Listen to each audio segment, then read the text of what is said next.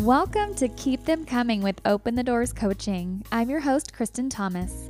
I'm a relationship, dating, and sex coach based in Kansas City, and I just love to talk to people about what goes on in their sex lives and relationships. I also enjoy a good conversation about love, activism, or making change in the world. Be warned, you should probably be 18 and over, and probably also listening on your headphones. Thanks for tuning in.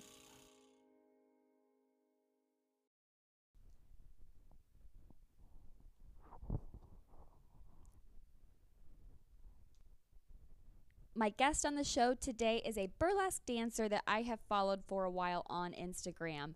I invited someone that calls themselves Petite Renard. I invited Petite Renard to be on my show. She's just someone who I enjoy their content, and I just gave it a shot and reached out to her. I don't really know any local burlesque dancers, and I've had a hard time reaching some of them, and so just, pie in the sky goal of like, hey, just find someone online that you like. And she said yes. So we talked a lot about her journey through burlesque as a theater kid, some of the things that she enjoys about it. Of course, what are some of the challenges posed by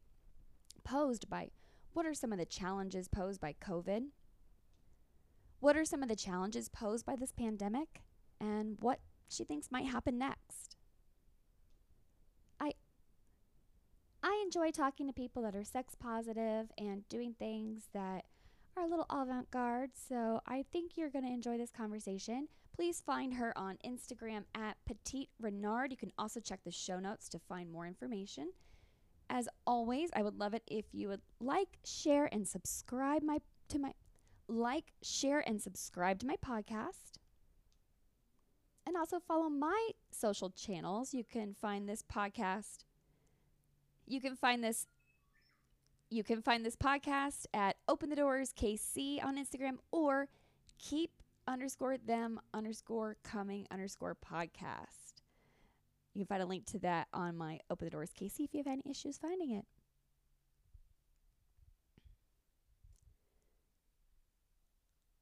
I recorded this episode a while back, and I'm recording this intro and putting it up post-election, so I just want to say a quick thank you to everyone who got out and voted this year. It was certainly a challenging one, and I know myself, I've had to work through some things, especially when it comes to family relationships and politics. So, I suppose all I'm pondering right now is how we move forward together. I, of course, am just, I'm very relieved because FOSTA and SESTA has definitely affected what I can and can't do on the internet. And I certainly hope that the next administration finds some ways to make sure that we can prevent internet sex trafficking while also not censoring anything positive about sexuality. You can talk about all the negative things like assault, rape, sex trafficking, all those things on the internet these days, but you can't hardly talk about pleasure. You can't say the word clitoris or penis without getting censored, and they're just body parts. So I just have a lot of hope that things are going to change, especially for people like myself and my industry. So cheers to January 2020. Cheers to January 2021. All right, enjoy this episode with Petite Renard. I'm really excited to have a different sort of guest on my show today. I don't often get to have guests that are from out of town, but I reached out to someone that I have followed for a while on Instagram. And today I have a burlesque performer based out of New York City, and her name is Petite Renard. So thank you so much for being on this show today. Thank you for having me, Kristen. I really appreciate it. I love your page. Thank you. It's so good. You just, every shot that I see, I'm just a big fan. I'm fangirling right now. I'm sorry. Oh, thank you. But you do a great job with your social media, but I feel like your things are always pretty on point. You try to be pretty inclusive, and you're talking about sex positive stuff. And I mean, hey, as a burlesque dancer, you got to be pretty sex positive in that industry. So yes. So I can stop kind of like rambling on here. I want to know a little bit more, like how long have you been doing burlesque? Sort of how did you get into it? Of course, that's what I always get asked as a sex coach. So I got to ask you that too. Yeah. Well, so I have been doing burlesque 6 years. I just actually had my burlesque anniversary on June 30th. And yeah, I was a theater major, so that's kind of how I stumbled on it. And you know, as you talk to a lot of burlesque performers, you realize a lot of us came from theater, or dance backgrounds, or costuming, and we kind of fell into it one way or another because we were all like unsatisfied deeply with what we were doing, or we had kind of quit it. And you know, that was my case. I had, you know, graduated from theater school and, you know, moved to the city, and I just immediately started working in, you know, terrible restaurants and just was miserable and not auditioning. And kind of after like 2 or 3 years of that, I was like, okay, I don't think acting's going to happen, and that's okay. So, you know, moving on, what should I do now? And I actually saw a friend from college perform in New York City, and I was like, oh, huh, I can do that. And I think that's what a lot of people kind of, it's everybody's initial reaction is. Some people see the movie Burlesque with Cher and Christina Aguilera, which do not watch. It's terrible and it is not accurate at all. But you know, a lot of us sort of like watch a performance at a bar, or, you know, hear of Dita Von Teese or something. And, you know, we ultimately end up being like, oh, that fills that weird hole that theater or dance left us. And, you know, we end up doing it. And I like to joke, I was always the most naked person at parties in college. So, you know, a lot of people carried over. Exactly. People who've known me for years are like, oh, this totally makes sense. And I'm like, yeah, it does. It's cool. Even my parents were a little weird at first. My mom more than my dad. My mom's reaction was, "You're stripping?" And my dad's was, "Vito, when do we see you perform?" So they've come around to it, but always a little awkwardness right at the beginning. It's funny that you said, I could do that, because it's exactly what I said when I heard a podcast from a sex coach, and then she was talking about how she became one. I was like, oh, I could do that. Yeah. Isn't that amazing how when you find something that you end up being so passionate about, is just that starting off, like that first exposure to it, you're like, yes, I can do that. Yeah, I feel like that's almost like where I'm at with my day job career right now, where I'm like, oh God, I really need to find that thing that makes me go, I could do that. Cause, you know, right now that's the other half of my life. I'm doing this by night or weekends, and, you know, burlesque is very freelance and doesn't pay as much money as Dita Von Teese would like to make you think you do. But, you know, I have a full-time day job on top of everything I'm doing, and I certainly don't love it, but it allows me a flexibility that a lot of real full-time performers do not have, and I appreciate that. So you mentioned before we got to talking live on the show that you and your partner started a show of your own in 2017. Yes. My partner, my fiance, Mo Cheese Mo, he and I have a show called Metropolis Burlesque.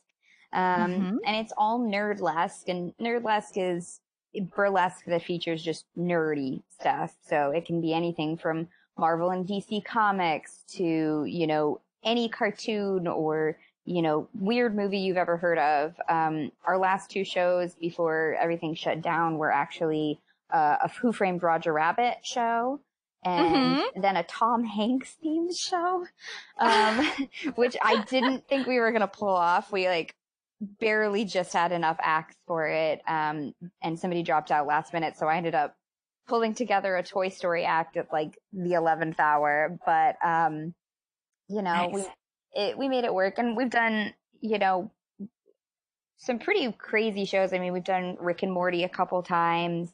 Oh yeah. Love it. We've done a BoJack Horseman show 4 years running. It was actually our very first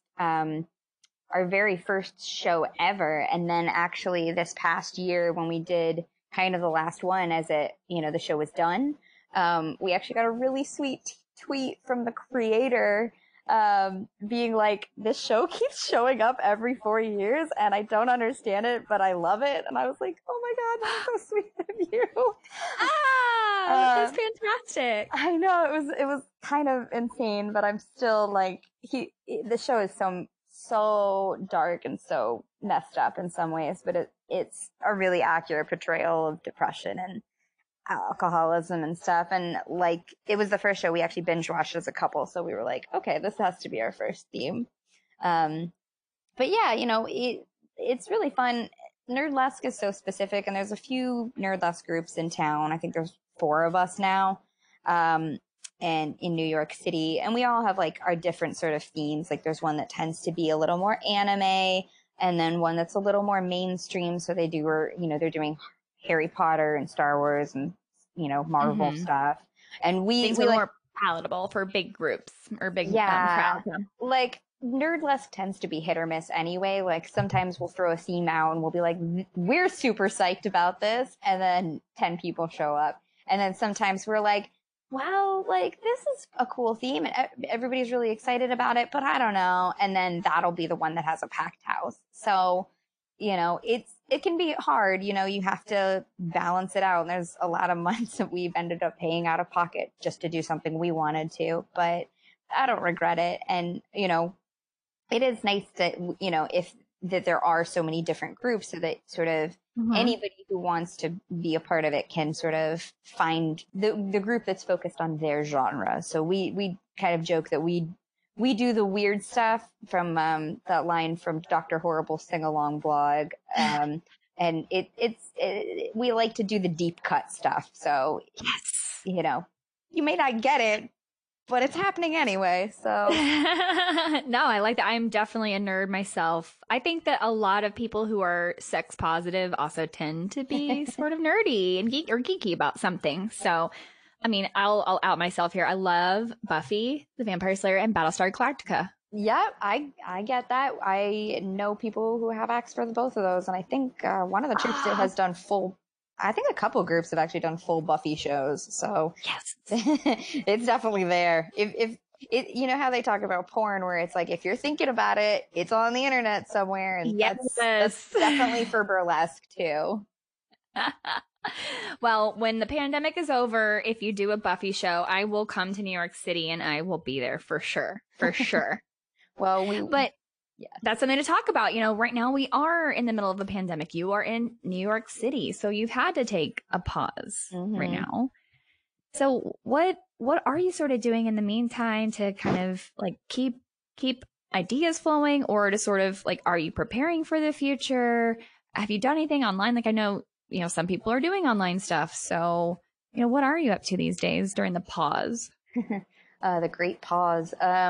Yeah, I actually haven't been in a single show since things shut down. I think my last performance was in February, right before New York shut down in like early March. And then I've done like one art modeling gig from home, which was really fun. And I have friends who've done shows here and there, but I don't know. I think it's a combination of the day job, when you're working 9 to 5, and my job's in customer service. So I'm getting a lot of frustrated people right now. And I get it, but like I now have zero barrier between home and work life because I'm sitting in the same spot on my couch for, 12 plus hours a day. And it can be hard to feel excited about anything. So I'm kind of just imbibing most of my nights away, which isn't great. But,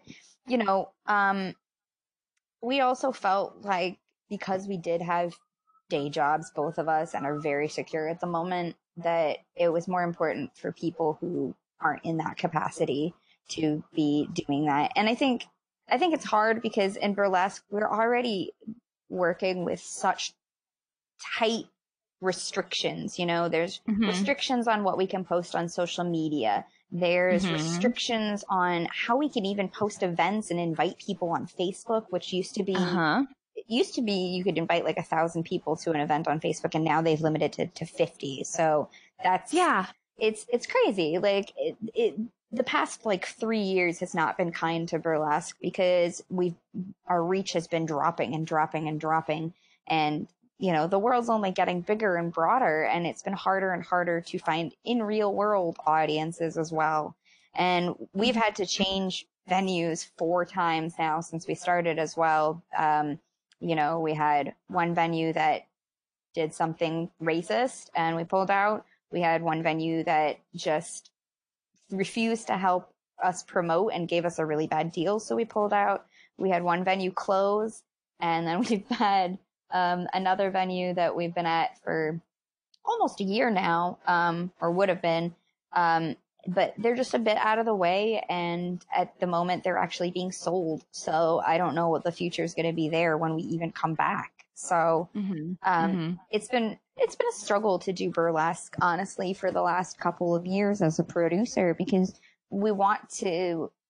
Actually, I'll ask you a question. How much do you think a burlesque performer gets paid for one performance?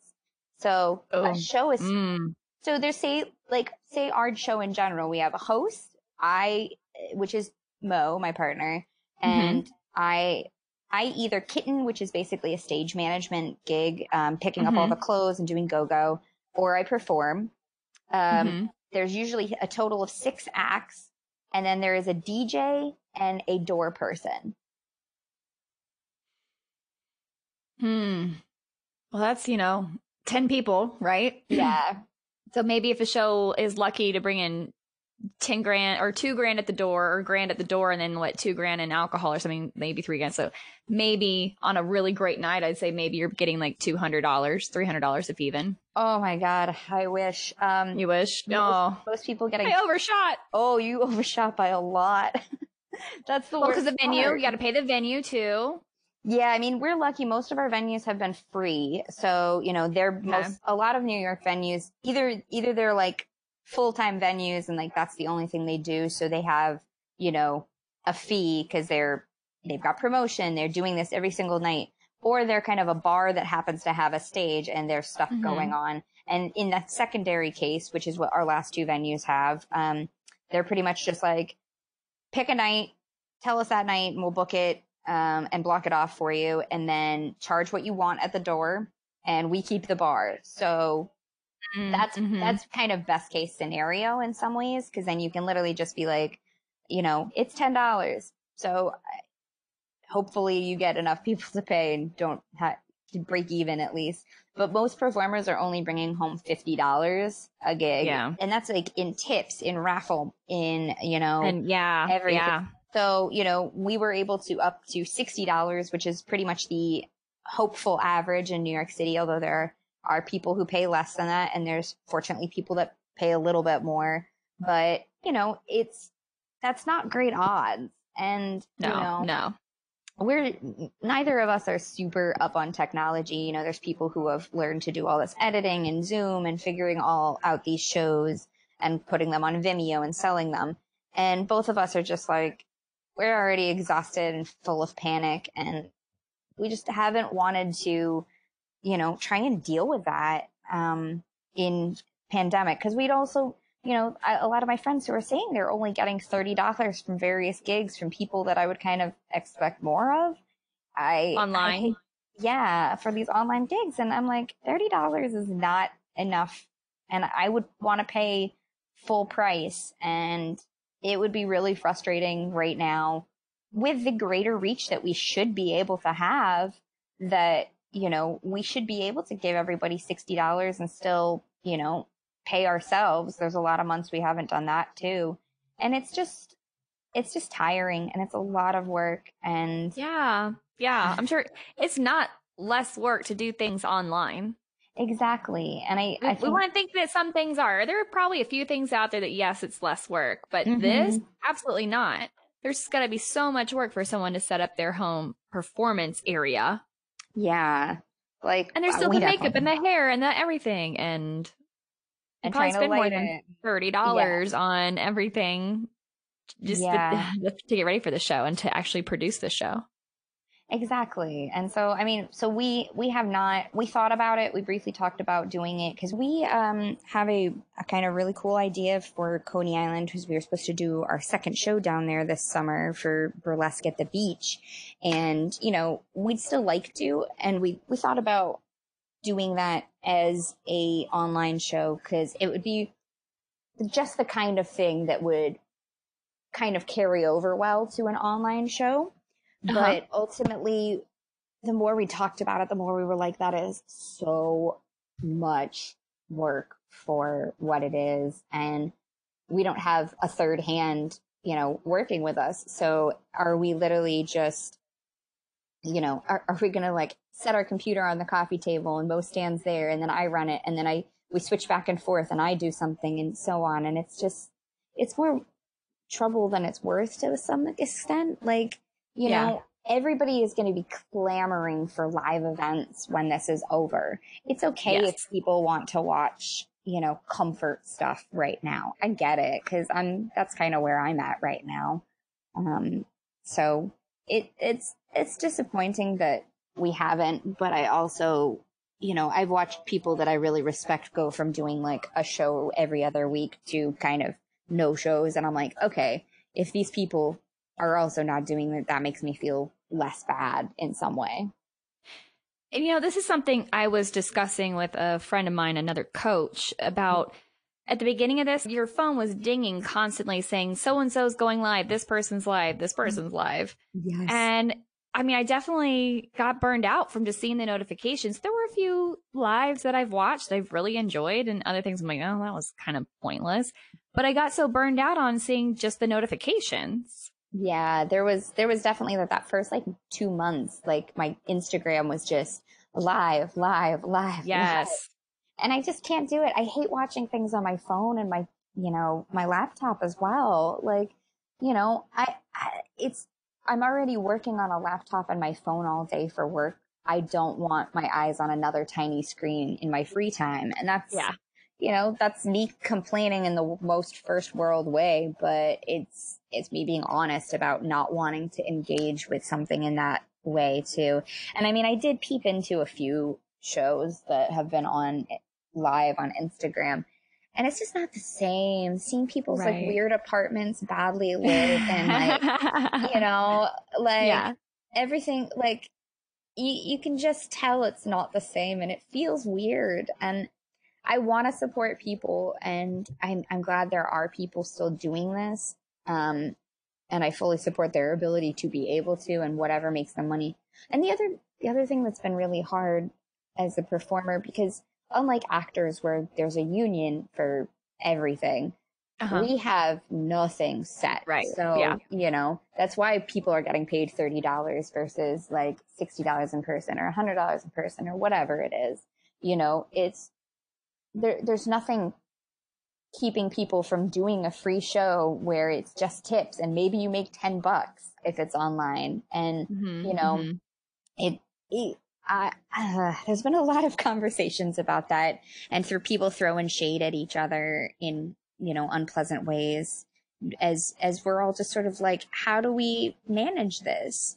I don't think anybody should be doing free shows. I get why they want to, because it's kind of keeping things going, but we barely get people to pay $10 for 5 people taking their clothes off now. We can't be letting them like get away with literally not tipping, and they're masturbating to us like for free. And that's the thing. There's other things on the internet that they can get their jollies off for.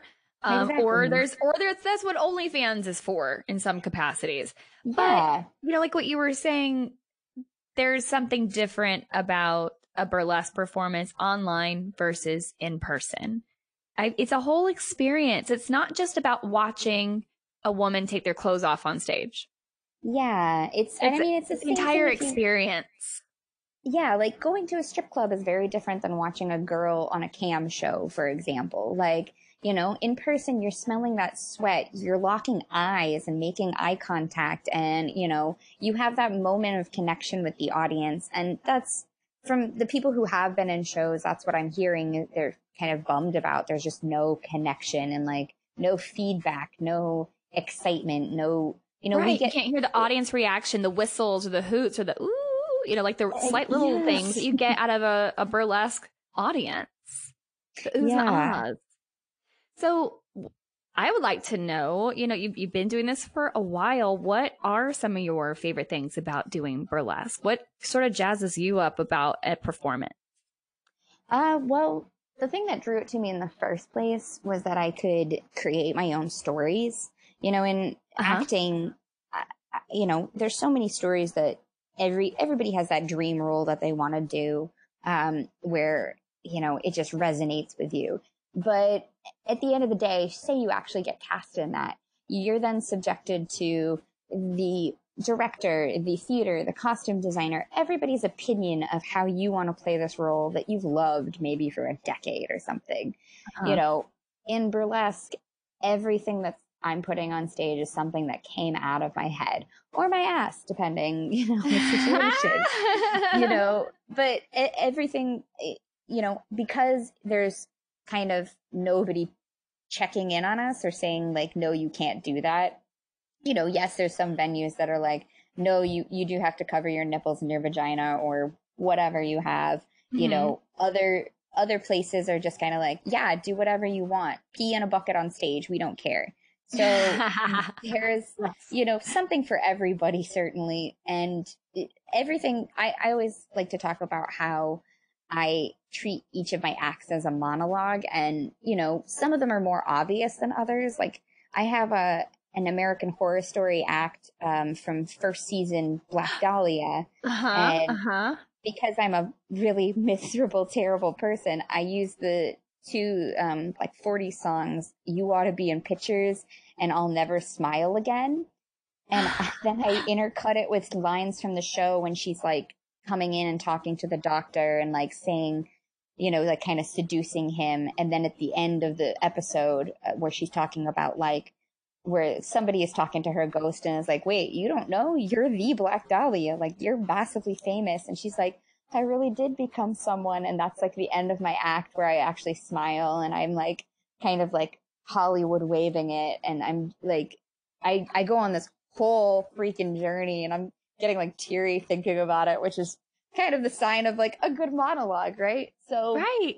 I love it. I treat a lot of them are less obvious than that, but they all kind of have a little rhythm and like where they're going for me. I'm curious about the costumes. I love burlesque costumes, but I'm sure they are not cheap or you've got to make some things yourself. So yes, I'm curious, how much does an average costume cost? It can wildly depend. I think my first costume is very much retired. It was an Orange is the New Black inspired act. And I probably spent like $50-$60 on it. It's got little handcuff pasties and, some really cheap black and white striped lingerie and a prison jumpsuit that I am very glad is not in many of my pictures at this point because I think it's a little more disrespectful at this point. But like my third act, which is probably my most booked act and is my festival act of all the dang things, is a Swedish Chef burlesque number that it's literally I've got like a fancy pair of red underwear. I've got salt and pepper pasties. I bought like a $20 like men's button down shirt and rhinestoned it. And I've got, just a bunch of plastic, like I have a giant like knife and like I did a Bill Murray burlesque show where I kittened as the gopher from Caddyshack. So that was one of my first burlesque gigs from my friend Marinara Stardust. And I had all this fur left over. So I cut out my mustache and eyebrow for Swedish Chef out of that fabric. And I still kind of recut those every 6 months as they get kind of stretched out. So like I've had that costume for 5.5 years now. It's been to Iceland, Alaska, all over the country. And it cost me probably $50. But then on the other hand, I have costumes like one of my Miss Coney Island costumes a couple years ago. It is exactly what it sounds. It's the pageant to be the queen of Miss Coney Island. And it's a really weird, wonderful pageant run by Bambi the Mermaid.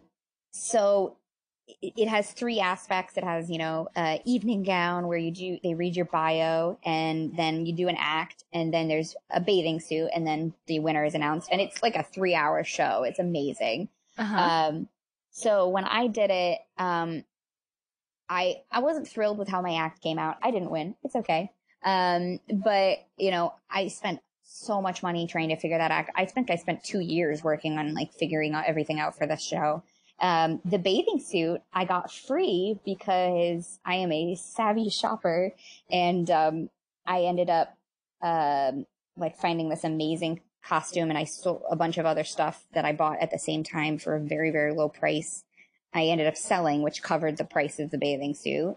And then the dress, which I made, I really love. One of the things that I kind of talked about in my bio is how when I first fell in love with Coney Island, I fell in love with the postcards, because all those 19 teen postcards are so weird. If you Google anything about like all the rides at Coney Island back in like the 05 to 12 era, it's bizarre and really fascinating. And they have something in the museum down at Coney Island, USA, where there's light up postcards where if you put a light behind them, they kind of glow in the dark, and they have all these little windows and colors.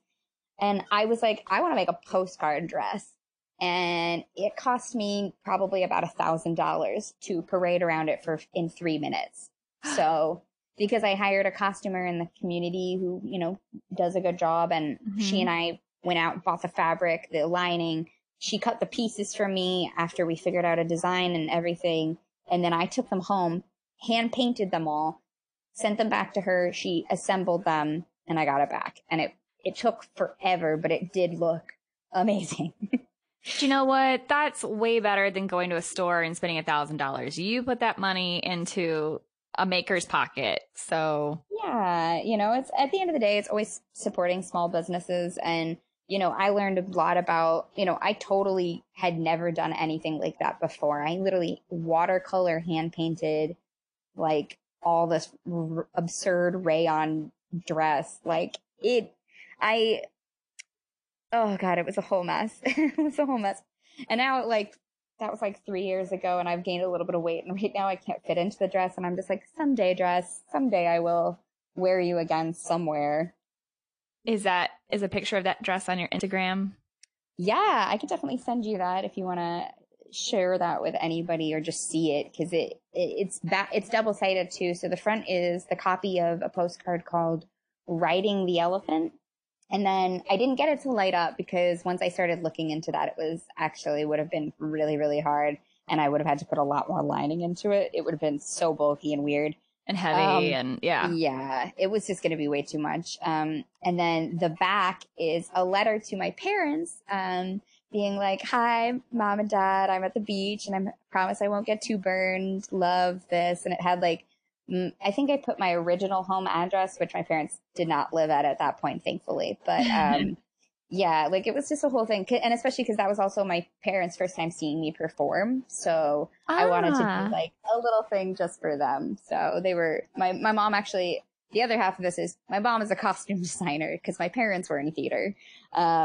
So lovely. My mom has made multiple costumes for me. Probably the best one and my favorite one is a copy of the Toulouse-Lautrec Jeanne of Riel print, where she's it's like a black and red dress where she's throwing her arms back and there's a snake that wraps around the dress. So I use the end theme of the Moulin Rouge soundtrack to do a whole kind of Frenchy Jeanne of Riel Toulouse-Lautrec vibe, and my mom made that dress. Lovely. So she went from going, you're a stripper, to I'll make you some costumes. Yep. My aunt doesn't even know. My aunt actually bought the costume. My cousin, who has got a Fulbright scholar and taught in Vietnam and makes me constantly look bad, she was studying in Vietnam, and my aunt actually went to go visit her and was like, oh, do you guys want any fabric? I heard their market has really cool fabric. And my mom was like, yes, get me 10 yards of black silk and 5 yards of, red silk. And it was so cheap. It was like $30 or something there. Oh my gosh. And so she was like, oh, that was so fun. This is on me. And then my mom made it for free because my mom is superhuman and the nicest person ever. So I literally, that's gotta be like I don't even know how much that would have cost. And I hand sequined the snake and on the train for a couple months and then put it on myself. So wow. Like whole family thing, and it should have cost an arm and a leg and didn't. That's phenomenal. And what a sweet story around a costume that you can use over and over again. So exactly. Oh, I love that. I love that. It's time for a quick break. I promise it'll just be a minute, so stay tuned. I'll be right back after a few words that help me get paid. I mean, really, what do you, I mean, I don't know if you've really answered this yet. I kind of implied it yet, but what do you really love the most about the storytelling aspect? Yes. But like, what do you love about doing this kind of work in front of an audience? You know, it's a couple different things. It's a chance to let my kind of freak flag fly. And, you know, like, I have really obscure acts, like we were saying, you know, we do the deep cuts and stuff for, you know, that. Like, one of my favorite shows, for example, as a kid, and the one that kind of got me through grade school without, you know, hurting myself, basically, was a Henson TV show that was on for 4 years called Farscape. It actually just had its 20th anniversary last year, and I met the entire cast and everything. And a couple years ago, you know, I have already had the Jim Henson Swedish Chef act, but I was like, damn it. I was like, I really want to do a Farscape act. And I think the character that I should do is Chiana. She's this like 20-something-year-old alien thief. She's super sexual. Pardon me. She's super sexual. And, you know, she was very clearly the best character from that show to do a burlesque act as, but also the one that I identified most with at this age. And, I was like, all right. So one of the reasons we started Metropolis was there was a lot of shows that I did like, but there weren't necessarily shows that were things that I was like, a lot of the people that come to Nerdlesque end up starting their own shows because they're like, man, I want to do this theme and nobody's done it yet. I'm going to do it. So, you know, that's why we ended up doing BoJack. We ended up doing a Kevin Smith show that Kevin Smith tweeted about, which was again very sweet. Because I wanted to do an Alanis Morissette as God in Dogma act, which I did. Yes. And, you know, I specifically was like, I want to do a Jim Henson's Creature Shop show so I can do a Chiana act. And everybody was like, Henson? Oh, so Muppet show. It's petite. It's got to be a Muppet show. And I'm like, no, we are not going to have Muppets or, you know, like, this is a non-Muppet. This is a like, I don't want like another, because people have done Sesame Street shows and people have done a lot of Muppet shows. And I was like, there are other people that hold those themes because we all try not to step on each other's toes with themes most of the time. But I basically said, like, I want to do Creature Shop so we can have Fraggle Rock, we can have Labyrinth, we can have, like, we had a whole bunch of weird stuff. Dark Crystal, of course. Yes. You know, we've had some really great, amazing stuff. And because people are thinking outside the box and because you can be like, look, like Jim Henson's Creature Shop has also done so much. Like they did Babe, they did, you know, they've done so many aliens and so many shows. They've done obviously all the mainstream stuff that we've heard of, but then they also did like Lady Gaga's tour. So, you know, they did, I don't think I've been pronouncing it right, but Deadmau5, they did Deadmau5's Head. So like they do so much. And, you know, putting that theme out there, it means we can literally be like, what do you got for us? So, you know, we got a Luck Dragon, we got a William the Worm, and it's so fun seeing just kind of what people come up with from a theme. And, you know, that's exactly why I wanted to do my Chiana act. But when I put that out there, I knew, I was like, I'm going to be probably the only person that wants to book this. And it's true. I've never booked it anywhere else except my own show. And that's fine. I also wore it when I met the actress who played her, and she was so sweet, and like, that's going to be a moment that stays with me forever.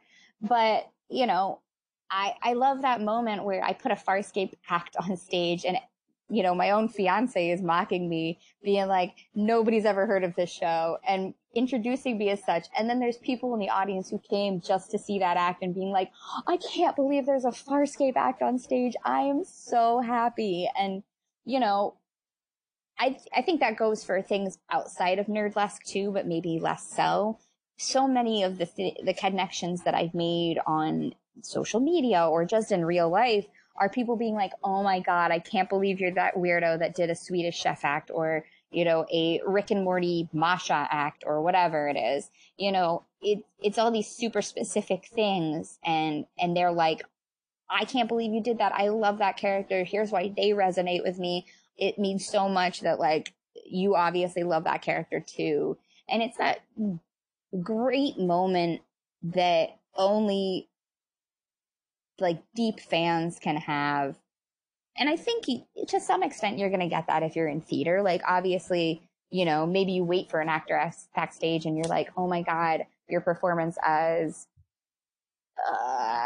Hermia, I hate Shakespeare, but fine, Hermia, you know, was so moving to me. But it's a totally different level when it's this thing so deep from your heart. Like, I had to, like, hand paint my Chiana costume. I had to add extra hair to a wig that I had to hand cut and hand paint her, like, roots into. Oh my God. I had to do all this absurd work to do this, and I made it happen. And now people are like, oh my God, I can't believe that. That looks great. And it's nice because it makes me feel good about work that I was like, oh man, nobody's going to like this but me. And then it makes them feel good because they're, you know, we're sharing that. So yeah. I love that aspect of burlesque, that sort of sharing. But also, it's interesting because I don't know if it's just in Nerdlesque or just in, you know, in New York, but I'm sure not. There's a lot of people that come to burlesque that are really awkward. Like, a lot of fans that I've, you know, made friends with over the years who have become friends and stuff. And, you know, for whatever reason or another, they're kind of hidden, and maybe they're quiet. Maybe they have social anxiety or whatever. But a lot of them come to burlesque shows and, you know, for the price of a couple dollars, they can kind of be like, talk with a performer. And I know that's a little weird because is that money aspect to it, but like, there's a lot of fans that I've known for years, and like, you know, I check in with them about their jobs right now, and I'm just saying like, hey, how are you doing? Like, you know, are you okay right now? I haven't seen you in 6 months. Like, these are people that I used to see on kind of a weekly or so basis. And, you know, you form a community like any other kind of hobby or any type of thing like that, you know, and probably even more so than in a normal theater community in New York, just because we're so small. There's only maybe like somewhere between 500 to 2,000 at any given time people in the burlesque community. Gotcha. That's not very big considering how big the city is. That's for sure. Exactly. So, again, people in burlesque do tend to be a little bit more sex positive. Mm-hmm. So I can tell, obviously, you consider yourself to be so. But what I'm curious about is, I guess, I don't know if I'm trying to get at, like, when did you kind of realize you were sex positive? Or, like, were you kind of, like, always just one of those kids who, like me, was just always kind of, like, thinking about sex or interested in bodies? Or, like, were you kind of, like, into sex and sexuality before you started going on this path? Or was it kind of being a theater kid? Because I know a lot of theater kids are very sex positive. Yeah, they are. Yeah, no, I was definitely, I don't want to say a horny kid. That sounds weird, but, yeah, no, I was always, I'm an only child of much older parents. My parents, are very honest that I was a broken condom when they had already been married 13 years they were nearly 40. So they were already chill. Like, my parents, having both been in theater, you know, some of their best friends passed away of AIDS. So, you know, we have this already household where, like, that's already a positive and super liberal environment. And, you know, I wouldn't say anything was hid from me. You know, a lot of kids grow up not being able to watch certain things, and my parents did not. You know, I grew up watching, you know, obviously things like The Muppet Show, but then the other half of that, I always say that my humor is entirely based on the Muppet Show and Monty Python, which obviously has a lot of sex jokes. And, obviously the Muppets aren't sexual, but they're definitely like, is this sort of, this is going to sound weird, but this underlying current where they were still very adult, and Miss Piggy is like obsessed with Kermit, and there was never, they were more adults, especially back then, than maybe now, where they're more a little sanitized for Disney and stuff. But even in high school, I was always a very sexual person, and one of those people that definitely wanted to explore my body at a young age. And going into college, that did not slow down. And I was in a relationship for a couple years that was not good. The sex was, but my partner was a little older, and he kind of treated me like junk. And I found out later that he cheated on me, which I had kind of known. And I joke that he cheated on me twice, and I cheated on him 4.5 times as many. So I really got back at him. My junior year, I kind of just was like, oh, you graduated and you're going to be a little turd to me? Okay, bye. And, so I enjoyed, probably from when I was 20 to 25, I just kind of flung myself at the world, and I had a lot of great experiences and a lot of really funny times that I look back on now, and I'm like, what were you doing? That was bad. It's okay.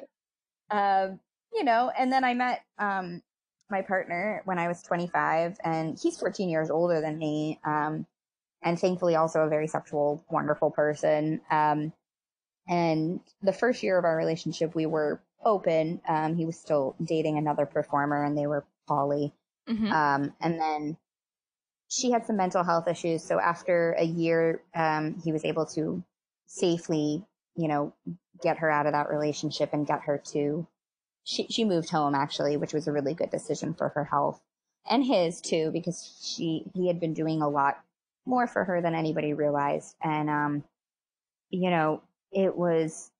we kind of shut it down at that point just to be us. And that's where we've been at since. But I have always been a super sexual person. And I certainly think that has aspects of why I wasn't embarrassed going into burlesque. There's always people in this scene that you sometimes wonder, why are they doing this? There's certain people who maybe wear like more fuller coverage, lingerie, or, choose not to show certain parts of their body. And everybody has their own reasons for doing burlesque, and I've never asked one of those people, because that's their private business. But there's certainly people that I have seen on stage where they just look so uncomfortable. And to those people, I wonder often, what are you getting out of this? Is this more of a challenge to yourself that like, I can do this, I could be naked on stage in front of 100 people, but, I don't, there's definitely moments where I'm like, oh God, my body doesn't feel as good today. Every burlesque performer's had the moment where they bled through their costume and they're like, oh my God, I'm about to go on stage. Don't bend over. How can I adjust this? Like, what am I going to do? So, we've all had those moments, but most of the time I'm more just like, just be your weird self, girl. And it's all going to be good. Let that freak flag fly, right? Exactly. That's a phrase that I use quite often, especially with my clients. Yes, because that's just, I feel, how you need to live your life, because whatever you're into, there are other people out there who are into it too. And they'll find you. They'll find you.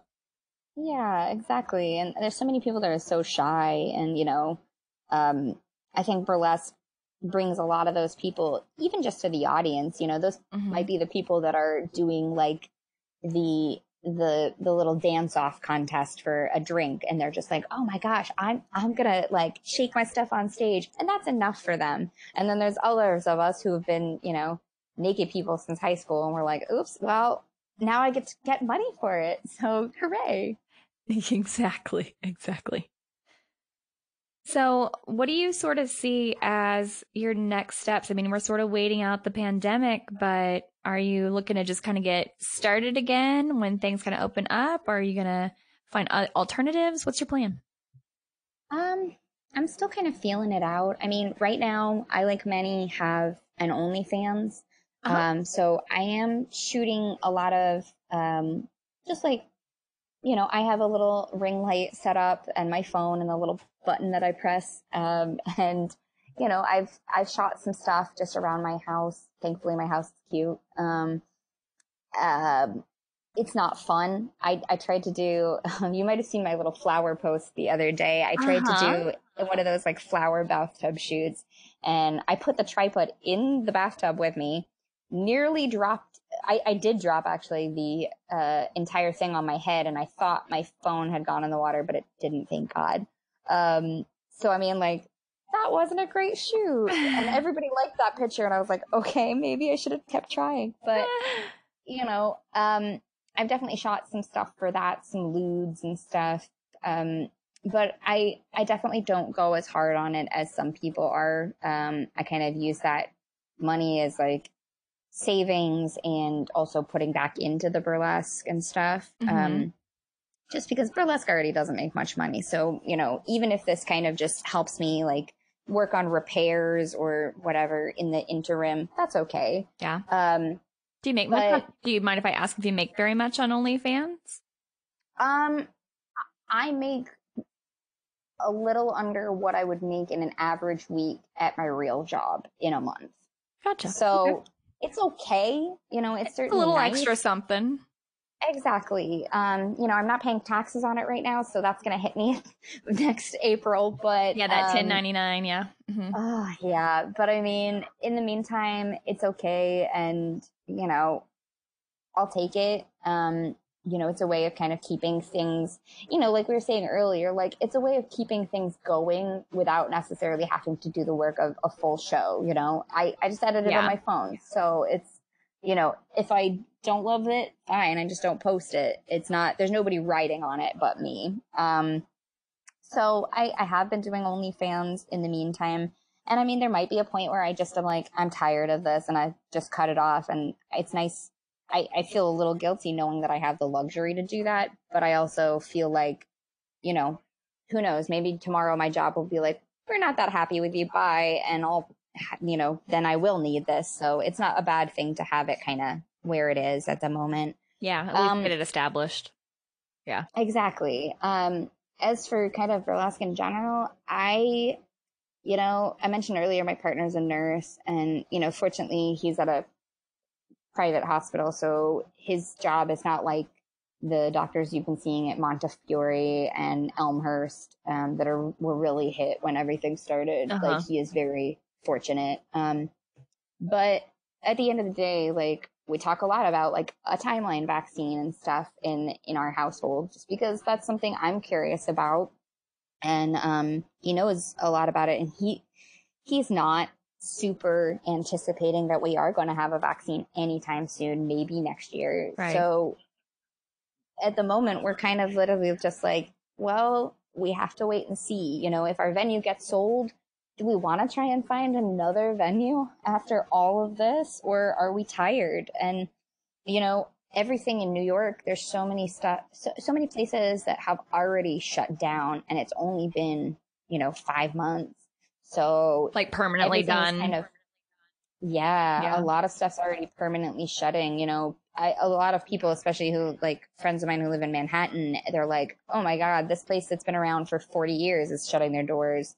And, you know, I really deeply worry what's going to be left in a year, because I'm thinking long term already. I'm like, I'm the person being like, what's going to happen in 6 months when it's winter and every cough is nerve wracking, because is it a cold? Is it the flu? Is it COVID? And also, and just in terms of that, you know, New York is struggling by with all of our restaurants doing street seating, where they're just taking over literally the parking spaces in front of their business. And sure, that gets them a little money, so they're at least keeping afloat, but that's not going to work in 6 months. So what happens then? They're not all going to be able to keep on just takeout alone. So right.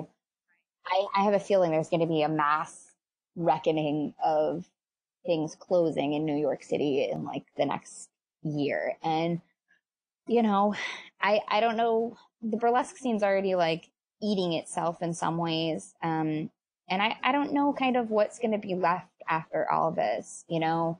I don't know if there's going to be venues. I don't know if anybody's going to be wanting to go out. And how do you know, say our venue stays in good hands that are open to having a burlesque show, and where we get back in, how do we make sure that everybody's safe? Do you ask people to give you that proof of vaccine? You know, like, I mean, we're already working on such a shoestring budget. Like, I pays for a forehead scanner. Yeah, right? Exactly. Yeah. And who's the one that enforces that if somebody's like over a certain percentage of temperature or something, you know?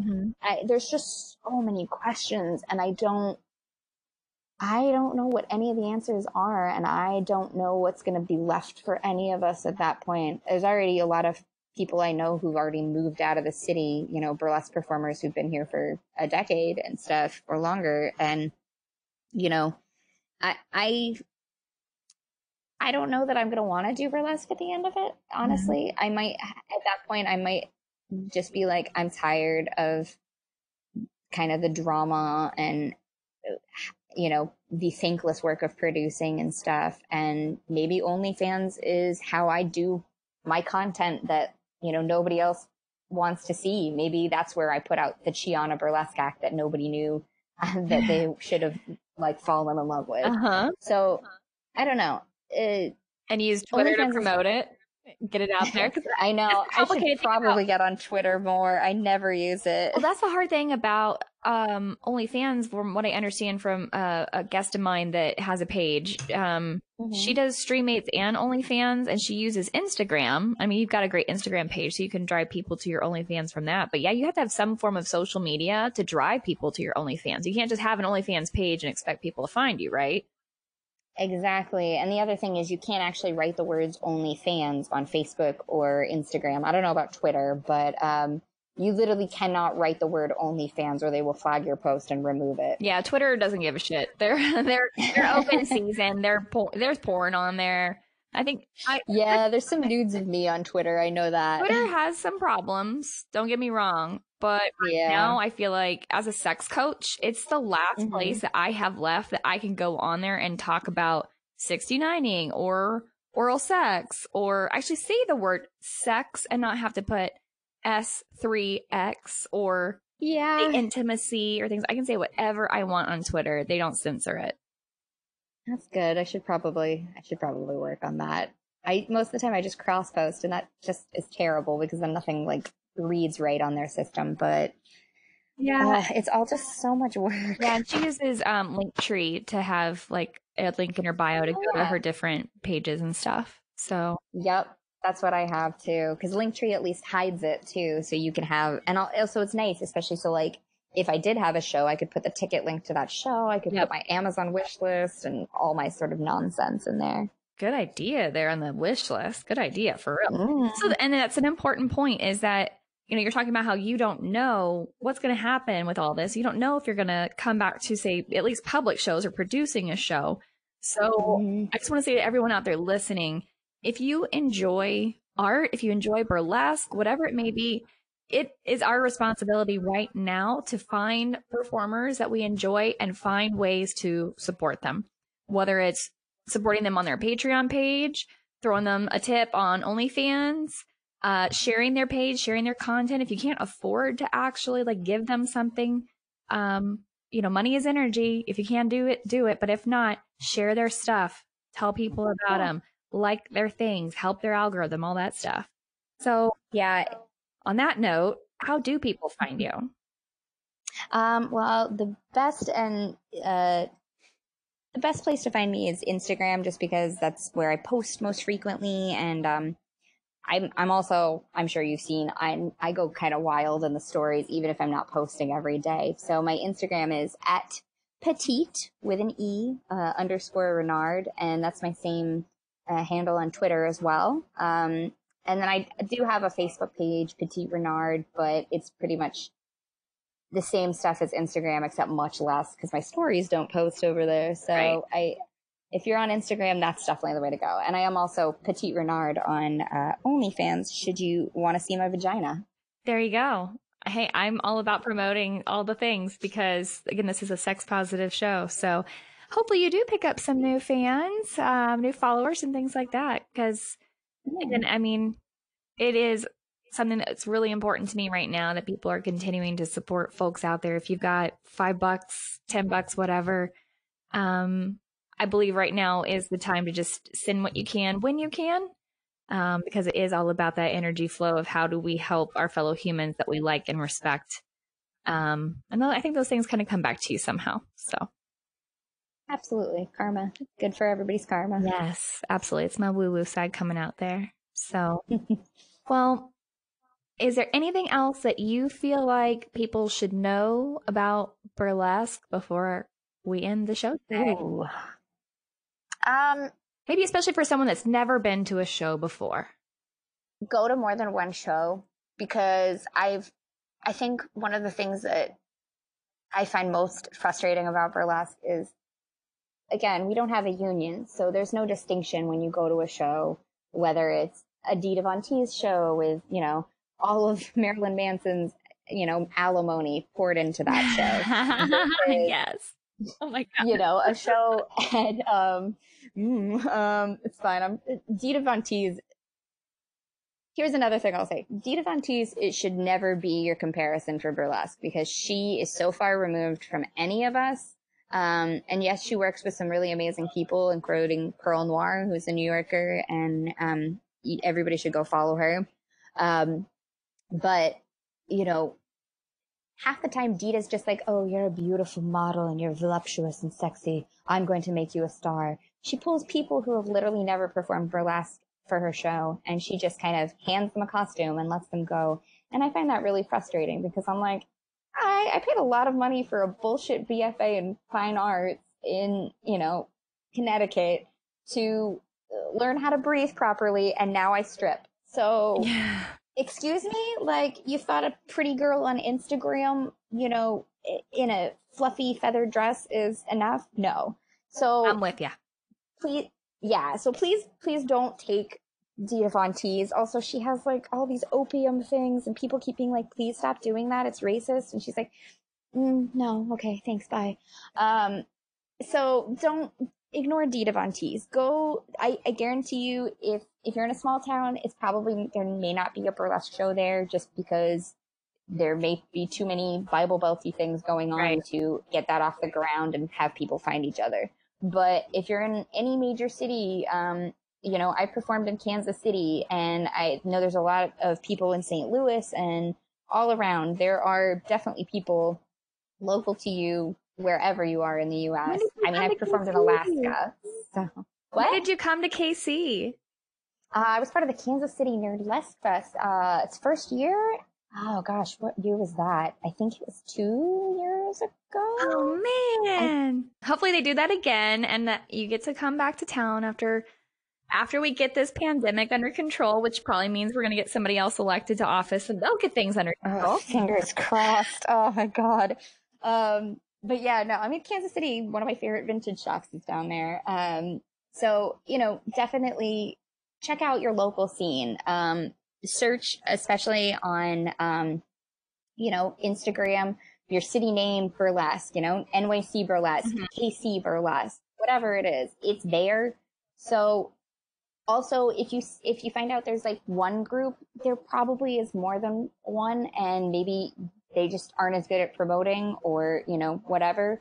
But the best way to find us is to follow us and just keep, you know, finding new performers that you like and kind of check out where they are. Cause also, you know, one show that might not be so good, maybe it's a show of newer performers versus somebody that's maybe a more polished troupe.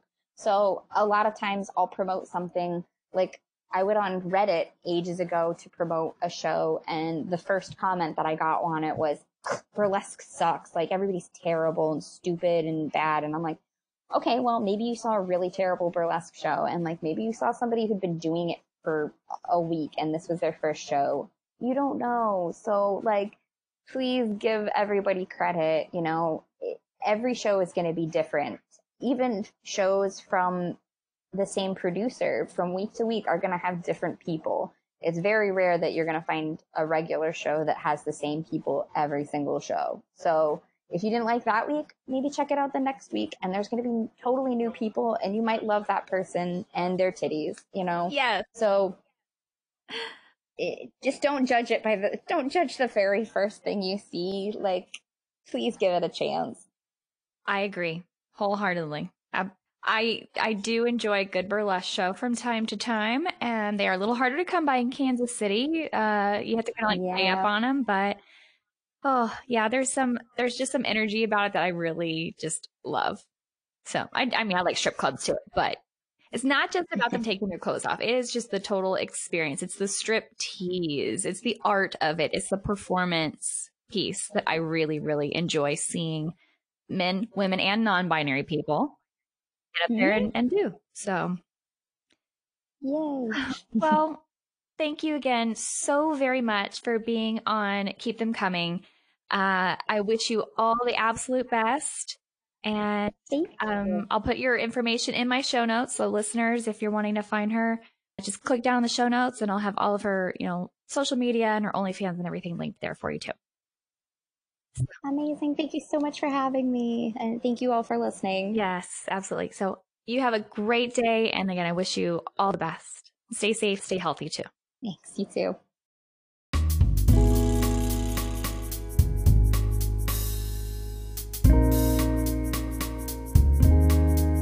Thanks for listening to Keep Them Coming with Open the Doors Coaching. Please rate, subscribe, and share this podcast, and check the show notes for stuff we discussed in the episode. You can find me on Facebook, Twitter, and Instagram, but visit my website if you want more information about me and my coaching services. You can join my Not Safe for Work email list called The Dirty Bird if you want more content about sex and relationships. You can support said content, like my work with this podcast and other forms of media, by visiting listener support with Anchor FM or visit patreon.com to become one of my patrons. Again, check the show notes. I have links for you there. My theme song is original music by M. Kusa. Until next time.